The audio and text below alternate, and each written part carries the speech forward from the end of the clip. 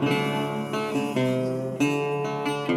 team, welcome to the Professionally Offensive Podcast. I'm your host, Joseph Cabrera. This is the spot where we provide raw, unfiltered insights from some amazing guests.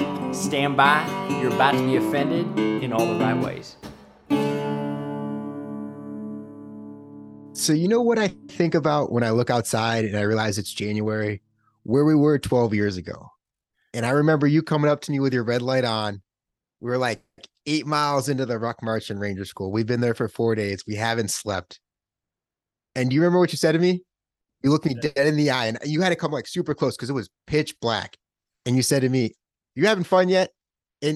Dude, that just amped me up so much. And then we finish the Ruck March, we get done.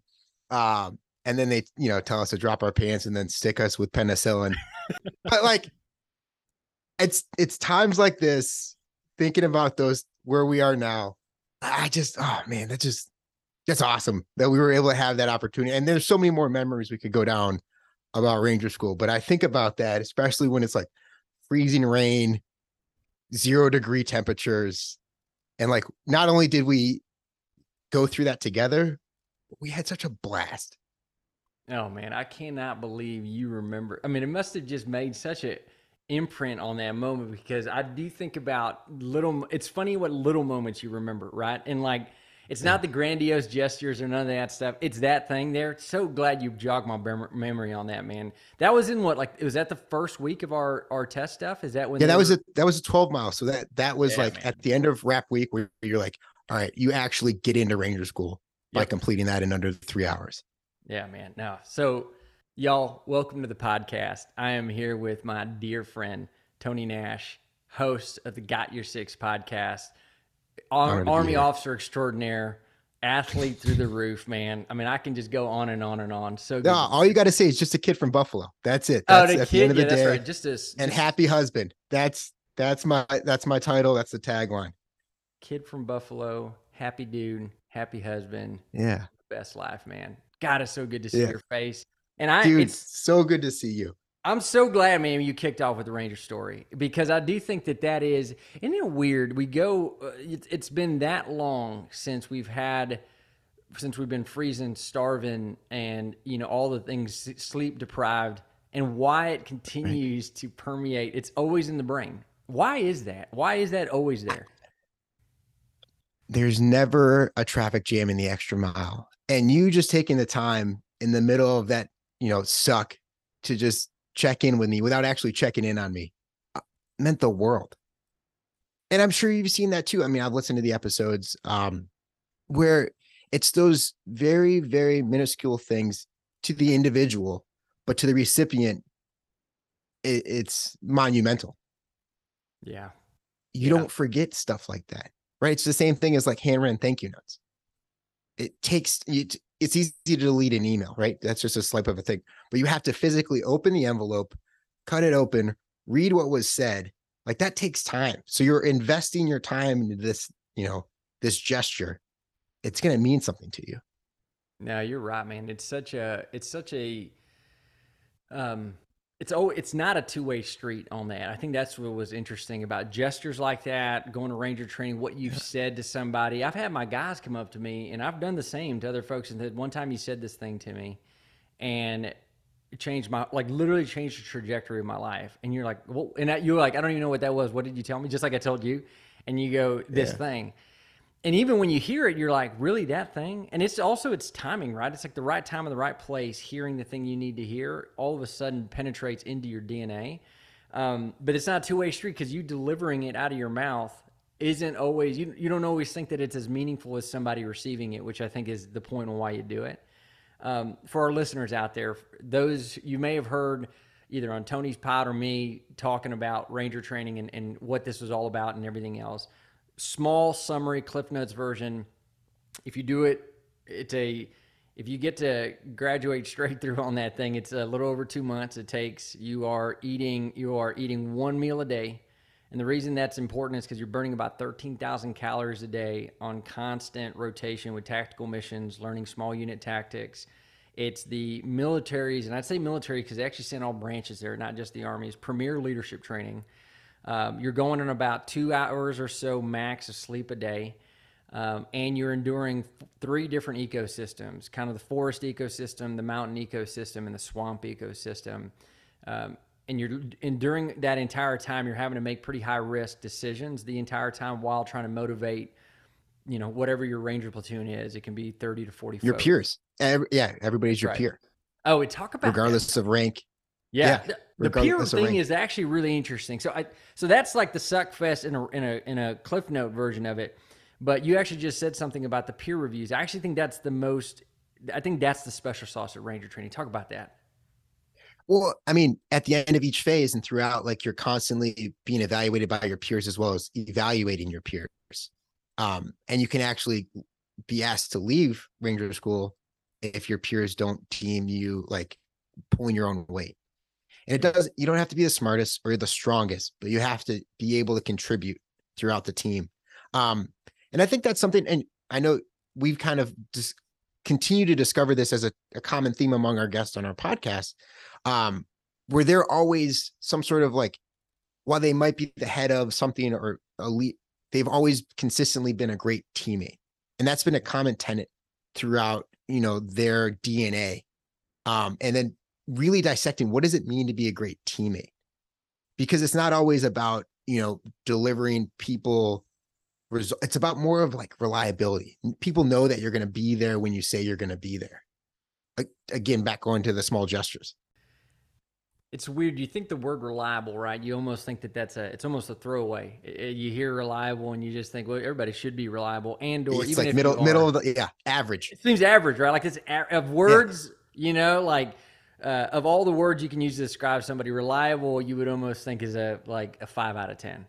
But it's not. Look at like the car company is always like reliable. It's a reliable car. Like, all right. Yeah. But a Ranger training, until you're on the side of the road. That's right. Because your car is all messed up. Well, and this is like, it goes back to those days they're spent in Benning and Dahlonega and out there in the swamps of Florida, where you realize that, and then when we got to take what we learn out there into theater, what you learn is that being reliable is everything. When you are going to split your forces up and you're like, by tomorrow at this time, you will be on this hillside because I will be on this one, and we're going to execute something because if you're not there, then I'm going to know something went real south. Yeah, being reliable is super important, and making sure that you can get it done. And it's amazing the little things. Do you remember, before we get into kind of what the episode's about today, I know folks are probably listening in, like, what the heck are these guys talking about? Do you have anything else that comes to mind? I think it's such we may need to get a couple more buddies in here. I think that's the scale, right? Because you need to be able to tell somebody, hey, I got your 6, but you can also be professionally offensive and like set them straight and be like, hey, this is what I'm seeing. And they receive both and they understand and they know it comes from a place of like love and care. And also, hey, we're still trying to accomplish the end state to get to the end of this mission. Yeah, no, that's dead on, man. So before we go into it, what else do you remember from that training, man, that stuck out? Funny story or just even something? I mean, it even before that, right?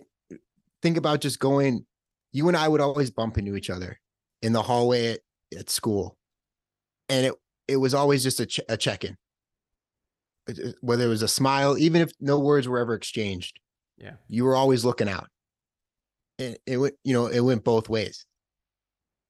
And you can meet somebody that went to one of those places, whether there's Ranger School, even the Army at large, or West Point, that you've never talked to before in your life, but you have that instant connection because you've gone through those shared experiences together. And you got a good baseline of what to generally expect from that person, right? I know that, if I never met Tony in my life and I met you and I knew that, all right, man, this is an academy guy you went through Ranger training. When'd you go? Or you got, winter? Okay, great. Then you even know even further, right? What kind of person that is, right? It means you're freezing. Yeah. But it matters, man. I think about just how we check in on folks. I love that it hasn't been done out of just sheer a pedigree check. I think this is one thing that as I think about the life you're still living and the life that, a former life for me, which was looking on those things are important because you want to know that when things hit the fan, I'm asking you those questions because I want to know who I'm going to, right, to go help me make this whatever bad stuff go away. And so, whereas I think anywhere else, it would be much more about, the typical bumping of elbows and saying, hey, look, this is, kind of our clique. Yeah, and we always look too to like, when things go, when shit hits the fan, but also like you have those people that are going to absolutely just celebrate to the latest hour, into the wee hours of the morning with you, because they're happy to see you succeed. Yeah. No, that's right, man. But all right, let's kick into what we're going to talk about, man. So Tony's been running a really great, successful podcast here, just talking to incredible high performers. I've been very blessed and fortunate to talk to just some of the greatest leaders out there and being able to share their wisdom. And one of the things we thought would be really nice is us to be able to kind of just talk a little casually to our audience and to each other just about what are the things we've learned? What are the patterns that we've seen with these high performer, successful folks who have seemed to continue to push the ball forward and forward and forward? And with him being able to come in through the angle of not only finding incredible folks who've had some kind of background in the service and are still continuing to serve their tribes, and me as well trying to look at how it is that these business successes and organizational successes continue to thrive. I just thought it'd be a good way for us to just kind of put our brains together and sharing with you all what we have. So I'll kick off with Tony, man. I mean, what are the things that, any couple things that stick out to you just every single time you get a guest on that you're just like, every time this is something that's a bass drum in how these guys and gals talk about with their success? They exist in the micro, but are obsessed with the macro. So they're focused on doing the daily things that fuel them on whatever purpose driven mission that they're on. But they know that they need to be able to take that one thing and do it, because it ultimately leads to where they want to go or what they're doing, whether it's building, from the very ground floor, a 950, almost $1 billion company, because they thought they could do it better in an industry that didn't really have people that looked or were come from where they come from. Or, whether it's, I think that's really kind of what I've seen is like the first thing that really sticks out to me across the board is they just are so focused on just that, whatever daily habit they need to focus on, because they know what they allow themselves delayed gratification for what they're on their path to find at the end. Do you find, Tony, that they always stayed, like, did they have to learn that? Like, how did they, when you talk to them about these things, that's a hard skill to do, right? Especially for folks that are like the ones who run the helm. What have you found? Yeah. Is that a learned skill? They are so deep. They have such a deep understanding of why they're doing what they're doing over time. So I would say, but it's because they failed at so much along the way, because they've tried to take, right. Because we all put in a ton of work to try to find a shortcut. When at the end of the day, if we just did the work that we needed to do, the shortcut wouldn't matter. Yeah. Like, I'm sure you've seen people try to like cheat on tests and they put like they write inside the bottle, or like, I mean, nowadays A it's lot of probably work different. goes into it. Yep. Yeah, a lot of work. If you just like, hey, if you just would have studied for the test, probably would have done the same. Yeah. Yeah, Right. I mean, I don't know how people do tests now, because I'm sure with technology, it's like a whole different than like, I mean, remember what we used to like put up the folders on the desk to like, that was the way we stopped people from like looking at each other. Yeah, Yeah. no, you had all these things that would like you'd have that thing that cover the Scantron up and whatever the Yeah. case might have been. Scantron. God, I hadn't said that word in probably a decade, man. But yeah, no, you're I think it's a really poignant point. It's something I'll piggyback off of you in being obsessed with the micro. They've really figured out the art of how to not be micromanaging, but like being at, I think using an old military term, just like they're always in at the decisive point. They're very heavily involved in the things that are going to move and guide the business in their particular genius forward. But you're right, they're aware of the macro, but they are not so obsessed with it in a way that people are like, wow, this Tony Joseph person, they're just Yeah. dreaming all the time. But how are we actually going to move the needle? They're very aware of what's going on the ground. And they're willing to step away from, they're not door kicking. They get up to the point of execution, or they know where they need to insert themselves in the point of friction. And then they're on to the next thing, Yeah. where they're not trying to see it all the way through, because they know they have a team or people that they can rely on. Getting back to reliability, that can see that through. And because of the way they've, demonstrated or talked about what needs to happen. And then they trust people that it's not going to go according to plan. And whatever happens along the way, the people that they put in place are the ones willing to fix it, even if they're like a solopreneur and they're doing their own thing, but they have other people that they work with. Yeah, no, so you lead to the point that I want to be able to bring up, which is the people, the team. They're also they're gifted at finding the right folks, and arguably, folks, almost one of the most common things I've heard these successful folks talk about and these great leaders talk about is how they've immediately built a team around them that boxes way above their weight class, and they do it with such humility. They're not scared or insecure about that. If anything, this is the ingredients of success. And I've noticed that folks who seem to find ways to drive that mission forward immediately build this stable of people around them that are just world class. And that's something that I think in a lot of ways I find also holds back a lot of folks who are starting ventures and whatnot, which is a lot of putting it on themselves, even if they can't afford to find the right folks. Are you finding that too on your side?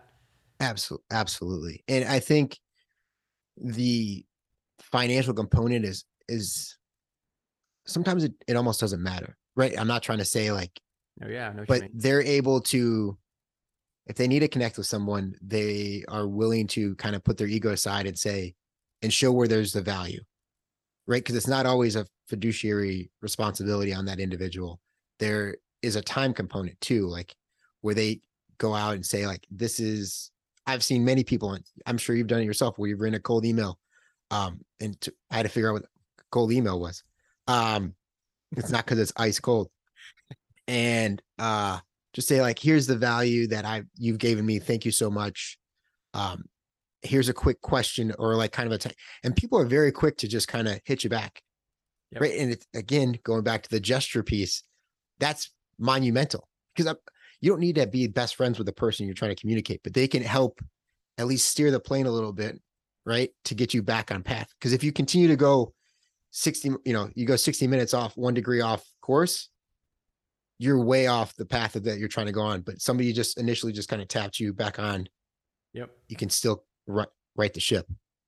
No, speaking of like being responsive, I had one of the executive director who runs the Texas Business Hall of Fame. I was chatting with her one day, and I said, I don't know how we got on this topic, but one of the things she had mentioned to me as we were talking about, she goes, I've learned, Joseph, that highly successful folks even with just enormous amounts of just wealth and whatever, they're very responsive, highly responsive. And I was like, really?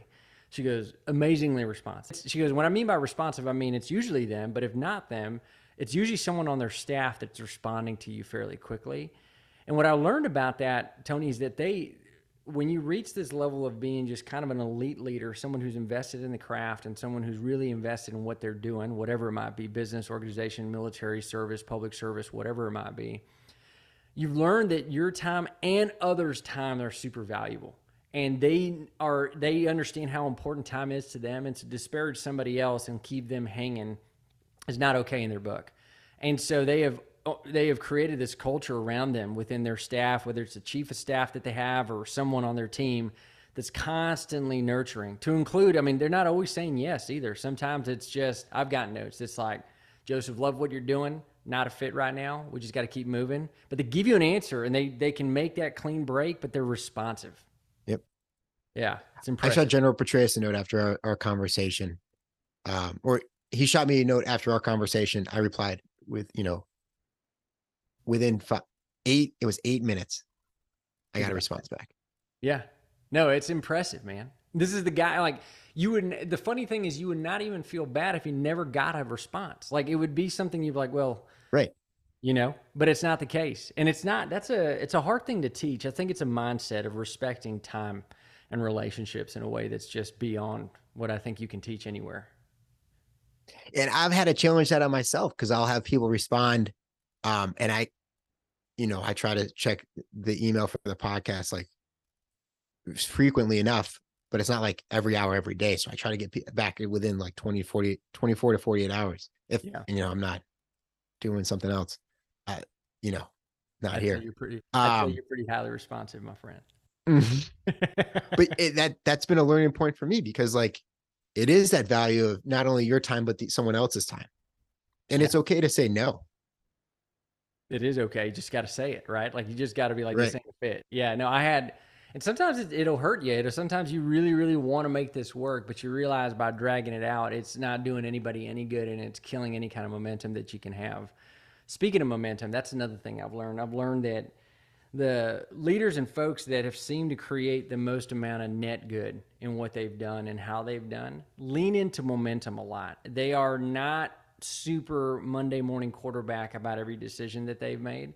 They've almost released that as part of the game. Like, this is a thing that is going to happen. We're playing a game. People are going to get hurt, and and things are going to happen. We're going to lose some. But at the end of the day, my job is to make sure that I'm creating as many at-bats as I can for my team to be able to kind of fight another day. Is that something you're seeing as well? Absolutely. They're just trying to get on base. They don't care about the home run or the grand slam. They just want to get on base. Yeah. In order to get on base, because on base keeps them in the game. Yeah, that's right. And it's like a running game for a lot of them, right? I think the successful folks are like good with the running game. They're not like it is. What's amazing is you look at these folks, right? I mean, you got to tell me if this is what you're seeing. I know that you even talked to the gentleman who was it the Logan family of Sports Clips, right? And you were chatting with them, and you realize like it's incredible when you hear folks like that talk about their secret recipe. There's just it's climbing stairs. Like, they are just like, I took one stair at a time. I just didn't stop. That was the difference. Right. They don't have any secrets because it's all the things we already know. It's just that they've been able to hone the craft and embrace that to continue that momentum forward. So talk to me about discipline, man. I know that's a topic you and I, think about quite a bit. It's got to be that, right? There's because then why isn't everybody doing this? That becomes the question, right? Well, then how come not everybody else is doing this thing? What have you seen or heard or thought through about on that topic? They don't believe in themselves enough for what they're doing. Interesting. They get distracted. I can attest to that in my own life, right? Especially as I've learned different things along the podcast. Like, I've tried to just show up. Yeah. Show up. And sure, people debate that, right? But just doing the consistent action is discipline. Mm-hmm. And committing to it. How have you, what do you do in your own, just to kind of make this a Tony question specifically, maybe less about the guest, but is there a small thing or a big thing you do every day to keep you just honest about doing the thing, whether you like it or not? You just know it's going to add something. When I get overwhelmed, I realize that this is enjoyable, specifically like podcasts. It's enjoyable. I wouldn't show up for as many episodes as I have if I didn't enjoy it. The other thing is why am I taking myself so seriously? And then that ultimately leads to the next question of, have I taken action on that thing that makes me anxious? The answer is all, and I'm not one to speak in definite, but the answer is always no. Mm. And then when I go to do a little bit of the action, right? How do you eat an elephant one bite at a time? Everyone knows the rules. One bite. That anxiety kind of washes it. It washes away. Yeah, no, it's good. It's recentering, right? I think you got to look at, I think about how often we'll get caught up in the own rules that we've created, right? These are the rules we've created. I used to have an old business mentor of mine, a guy I worked with for many years. He used to say, he said, define the rules in which you can win by. And originally when I heard that, I was like, man, if you just change the rules all the time, what game are we actually playing here, right? But what he meant is doing this thing, right? Just recognize the rules you've created are the ones you've created, right? And so honor the ones that you can create, create the ones you can honor. And I think that that's it. I think that you said something to me one time, man. You said something to me one day. I remember we were chatting. It must have been, I think it was a year or two ago. We were chatting. We were just catching up, man, just like old buddies do. And I don't know, I think I asked you very casually, well, what else you got going on? You had given me kind of a spread of the things you had going on. And you're like, Joseph, that's it. And I was like, that's it? He goes, look, if I had any more things that I added to my plate, I would not be able to do these things that I'm doing very well. And actually, as much as that may have been a casual statement to you, to me, it was actually really remarkable, because I also find very successful folks and folks that live their life with purpose are very committed to a few things. There's not it may seem like they're committed to a lot of things, but they're really not. I think that their impact seems to have a lot of tentacles, and that gets mistaken for what they're actually doing on a day-to-day basis. Yeah. Doing less better Doing is less another better. takeaway from like all these guests is they just know what they want to do. And sure, they have other things that they want to like kind of pull in, but that just naturally happens, right? Because as they continue to show up and evolve, like other things just naturally get attracted into it. And we could talk about manifestation all day long. I know some people think that's like kind of like hippy dippy stuff, but if you don't see yourself having whatever you're seeking, you're never going to get it. Mm. Yeah, no, it's I think we should talk about that for half a second. I think, at least in a way that's super, maybe like not PhD level, but very practical. I think with folks, one Yeah. of the things I've also noticed with as I've talked to all these leaders out there and folks that are doing great things in their life, we can talk about how they're imperfect and human and stuff, and that's kind of I think goes without saying. Hopefully, if you listen to either one of our pods, you'll realize that very quickly. But Absolutely. Yeah. everybody's got this thing. They're very humble and whatever about who they actually are, very human. But what I realized about what they do is that they're, when it comes to like them being able to set a tone for what they're going to do for the day, or, what they're going to decide how they're going to do it, or, and who is going to be involved in those things. They're very disciplined and very knowing about what they aren't going to do, like what they're not going to be involved with, right? Almost to the point where, like, if I don't have a teammate that's going to help me fill that gap, I'm not sure that I'm going to do it at all. I don't know. Have Mm-hmm. you seen that? Yes. Time and time and time again. Yeah. Right. They're able to have some sort of stopping mechanism or some tactile cue to kind of catch them before they go into that event or experience because they know it doesn't serve them and what they're ultimately seeking. And maybe at one time they did give way or give into that desire, whatever Yeah. it may be, and it cost them.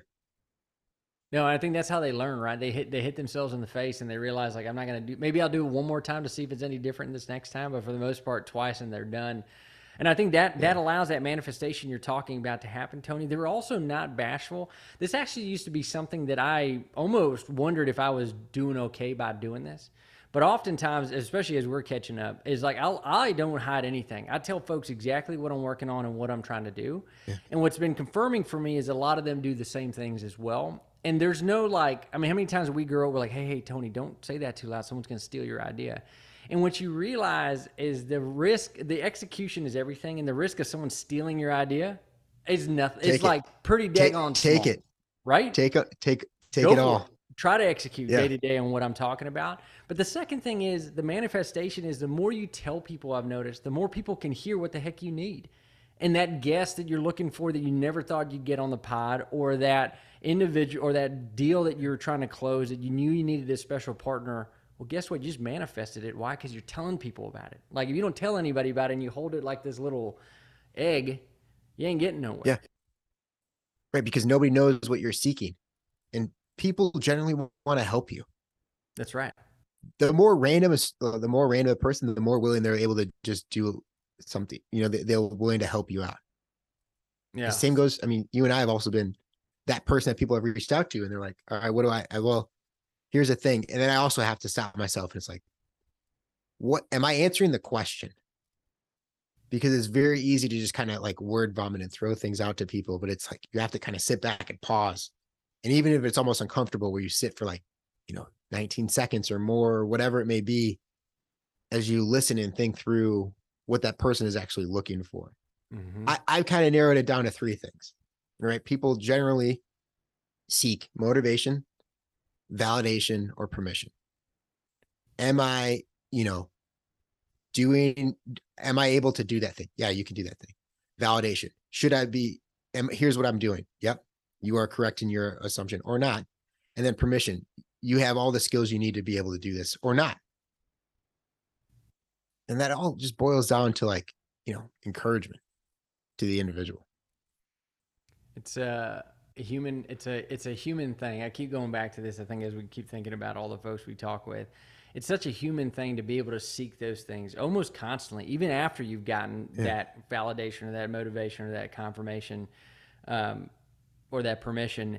you end up finding that folks can't let go of that. Like they don't execute on it now. They want to go get 3 more opinions about, "Oh, let me go ask 3 more people." And it's like, okay, well, how many Right. more people do you need to ask? Like I also noticed that these leaders seem to have they're not so pig-headed where they're going to just think only what they think about is important, especially as they're running a team. They do seek advice and counsel, but they do it from some very Mhm. strategic people. They're not asking the entire world about what they think about something. There's like this very, most of them, it's usually 1 or 2 people in their family and a couple Mhm. close advisors that they have in their work. And so I've noticed that as well, that they'll seek from a very few strategic folks who know them best, and then they go execute.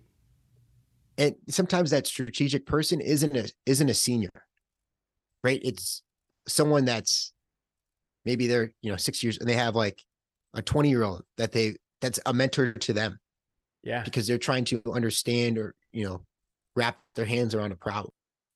And I think when you're able to do that, when you can look back and say, hey, I don't know this, and I'm not trying to look up to somebody that is like it's just somebody else that's just very skilled in this thing, and maybe they are still up there, right? Like if you got on the call with Mr. Beast right now, or like you were talking to Jimmy, I'm sure there's a ton of things you would ask him. He's younger than us. Like that doesn't matter. Mm-hmm. Everybody's got something to give. Are you willing to receive? Is really the question. Yeah, that's right. These folks that we've talked to are incredible learners, right? And they're almost the way that we look at mentorship is usually about seniority, but instead mentorship Yeah. or advice should be from who knows something I don't, knows it well. That person now can be my mentor, right? That's it. Even if they are half my age or whatever the case might be, they have zero pride in authorship. They are just trying to sponge up as much as they can to get as many bats as at bats as they can. Absolutely. But I do agree with you. They do have a board of advisors, right? It doesn't need to be something that's on an org chart on a website. Yep. It's personal to them that they know they can reach out to for different questions or clarification or anything at any time. Yeah. No, I think that it's not foreign to now kind of reflect on even folks that we've seen in our lives that kind of roll with I think they get a bad stigma. These little these posses they roll with. It seems like that why so Yeah. and so who's famous or so and so who's a politician always seem to bring the same people around them all the time. I think Mhm. that's gotten a bad stigma. But when you really think about what's going on there, it's wise. They're finding these folks who know them well that they keep close and that they can help hopefully these folks are becoming as objective as they possibly can, and then that grown man or grown woman is going to make a decision. But at the end of the day, they still have these people around them. Adding value, and speaking of which, because especially with a lot of folks that tune into this, we've talked to a lot of folks, Tony, you and I have talked to a lot of folks that are longer in the tooth in their game, have been, not everybody, but I'm saying a good chunk of them are. What do you think are just some things that for that first time leader who's coming into the game, right? Think of it as either a lieutenant or a first time engineering manager or somebody. Mhm. Like, what are the things you think about are like, if they could just do these things or practice these things, it'd probably set them on a path for being a better leader and better at the craft as they continue to push forward. Super easy. One word, gratitude. Okay, That's what it man. comes down to, Yeah. right? Like you have to be able to appreciate the moments of success, failure, and then the Monday moments that are always existing where it's just kind of normal. Because you need to have some baseline in there as well. Because if you're only at a high and at a low, you really never know when you're going to hit or coming close to either one of those, right? You need to Yeah. be somewhere in the middle. And by having that gratitude, it's it's different for everyone what that looks like because you have to understand what's meaningful to you, right? Maybe some people journal gratitudes or but being able to seek that um there's a psychological effect. I forget what it's called where more here's an example. Like you're going to buy a car, you want to buy a red car, it's this make and model. And you're like, all right, this looks so cool because it doesn't really exist out there. And then that's all you see for the next week.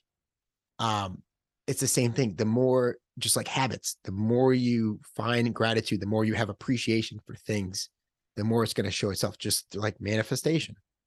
Because it's not always just like sitting with your legs crossed, eyes closed, thinking about the things that you want. It's understanding where they are and then continuing to seek that, talk about it, experiment with other people about what that thing is in order to obtain it. But yeah, I would go back gratitude. 100% time and time again. That's always the baseline. No, I mean, there's a lot of things that come from that, right? You even just talking about that piece there, makes you think about, we're both car guys, we like racing. And I think about gratitude in the way that you just described this. Tell me if this resonates or not, but it helps you focus on the things that are where you want to be, or things that where you desire to be in a very pure way. Whereas I think a lot of first time people managers that are coming into the scene and are trying to figure out, okay, I'm setting my path now. I'm moving. They're thinking about all their shortfalls. They're thinking about the things they're not good at. They're thinking about the things they're worried about, what they're going to get got on, right? Where they're going to get found out. And just like driving, going back to the car analogy, when you're racing on a track, one of the first things they tell you to do is do not look at the wall, right? If you look at the wall, that is where you're going. Look at where you want to go, and your body physiologically will get you there, right? It may not be pretty, but you will get there, right? Look around the corners, look down the straightaway. 1,000%, like spot on, right? Like it's your compass. And if you're not where you're trying to point to, you're going to just keep going in. You can stare at your compass all day long, but it's not going to help you get to where you need to go. Yeah. Yeah. Right. There's no GPS for purpose, right? You can't just, it's not one size fits all. Yeah. You're going to have to like bounce around a little bit, but if you keep looking at the wall, like you said, you're just going to keep running into it. No, I think, yeah, it's a great baseline, Tony. I think it's something that probably gets washed down quite a bit. No, but I need the essence, the tactics, right? I need to know the 5 things I need to do and the frameworks I need to go do to, and give me the listicle. Yeah. Give me those things, right? So that I can just be excellent at it. And instead it's like, no. This is the thing we call art, right? This is the art of the craft there, right? And it's not without its science. There definitely is science to it, but the art of doing this, I think if you don't have the art, then a lot of ways I wonder if it's even all worth it. Like that's the part that's fun. That's the part that gives you and recenters you on the fact that you're molding. The hardest part about leadership at the beginning, I find, is recognizing that this is no longer a tactical ones and zero into a spreadsheet game anymore. Your inputs now are Tony, Jessica, Samantha, Joseph, these individuals that all have their intricate different lives that you're managing, and they are constant moving targets. Ones that every day you're not even really sure how your team is actually going to react when you're going to go sit down, and kind of relinquishing control over that and really just understanding what those expectations are. And as you move forward, that's everything, man. And part of it's predicated in you get to do this job, right? Be gracious, be grateful for the fact that you get to do this gig, which is fun as heck, man. Right. Because if you don't have an understanding of the art and the science, how are you ever going to have an appreciation for where you are with one, either or both? Yeah, that's dead on. Brother, I know we're probably get closed out here in a second. What else can we talk about, man, as we close out our time? We could go all day. We could go all day. I know, man. Well, give me this maybe before we do close out, and just for audience, this is one thing that the reason we kind of got together on this. There was kind of Tony and I just wanted, I thought the other day as we were kind of going through, and always big fan and tuning into the great work he's doing over there on Got Your Six, and I'm always thinking to myself, well, thank you, brother, I appreciate it, man. And I realized, I said, man, something happens when you talk to these many people, and just that knowledge is going through your brain. And I said, there's got to be some things that, if anything, I want to figure out if we are tracking the same stuff, because now I just made, now 2 is 1, right? And so 1, wanted to be able to share that. But 2, I think the way that in which you've been able to kind of talk to your guests about just kind of something what I like about it, it's very foundational in the components of something we really appreciate here, even on Professionally Offensive, which is like, what are the human dynamics of actually doing something that's tough, right? And it usually has a lot to do with the art. So in that kind of vein of stuff, any final closing thoughts on just kind of what you've seen, even in the last 10 that you've done, that just kind of struck you different? I wanted to be able to tell others stories from them. Yeah. So I thought, I needed answers. But what I continually find, and it just is reaffirmed after every conversation, is I'm really just trying to ask better questions. Man, this is That's probably the second tip on being a great leader, right? How incredibly well you can ask questions. And this is a little bit maybe of a brag on Tony because I know you ask great ones, but I do think it's such a really wise thing. Tell me more about that. Because you have to be able to understand and listen to where that other person is coming from Yeah. and have the empathy. There's so much that goes into that in order to continue the conversation, because otherwise you're just having no value is shared, nothing really gets solved, and both people can walk away either frustrated or just like, but when you're able to form that connection, you can really deep dive very quickly into specific topics, thoughts, feelings, emotions. It just forces you really to step inside what that bubble of conversation, more or less, as opposed to just having like boilerplate stuff. Yeah. No, this is what makes, whether it's a podcast or a one-on-one or just an incredible strategy session or whatever, that's what makes it all count, is how well you can be thoughtful and intentional about the questions you're asking in the context of how you need to be asking it. If I didn't know you from Adam, Tony, and I just met you and I asked you this really thought-provoking question, you'd be like, "What are you doing, weirdo? Like, I don't even know who you are." And so there's this art of building rapport, and this, and it's not, and it has to be genuine, because the one thing about the human condition, which I love, is that we can smell folks that are like, we can smell fakeness really quick, right? Most of us can understand when someone really doesn't want the answer. They're just trying to get some kind of clip or whatever the case might be. But when someone genuinely is trying to learn from a question, man, do you feel like you want to answer that with the best possibility that you can, right? I mean, that's just the way that it is. And I think in leadership and just what I've seen out there, it's just the best leaders out there ask incredible questions because it's coming from the right place. Right. And they're simple. They're not complex. You're not reaching into the jargon jar and pulling out a bunch of words. Yeah. Right. Yeah. It's just very straightforward. We're having a great conversation. I don't want it to end, but we have to. I know. No, we do, man. Well, Tony, grateful for your time today, brother. As always, we'll have to do this again. I got so many hot topics that I want to be able to go with you on and be able to go down the rabbit holes. But for all y'all listening out there, go check out Tony's Got Your Six, man. It's a great pod, action-packed all the time, wholesome, and you can't beat just a good old boy from Buffalo giving his doing his best to ask great questions. Thank you, brother. Hey, thanks for having my six. Really appreciate it. Yeah, buddy. Take care. Well, thank you all for listening. This is the Professionally Offensive Podcast. You can catch us on all platforms. JC out.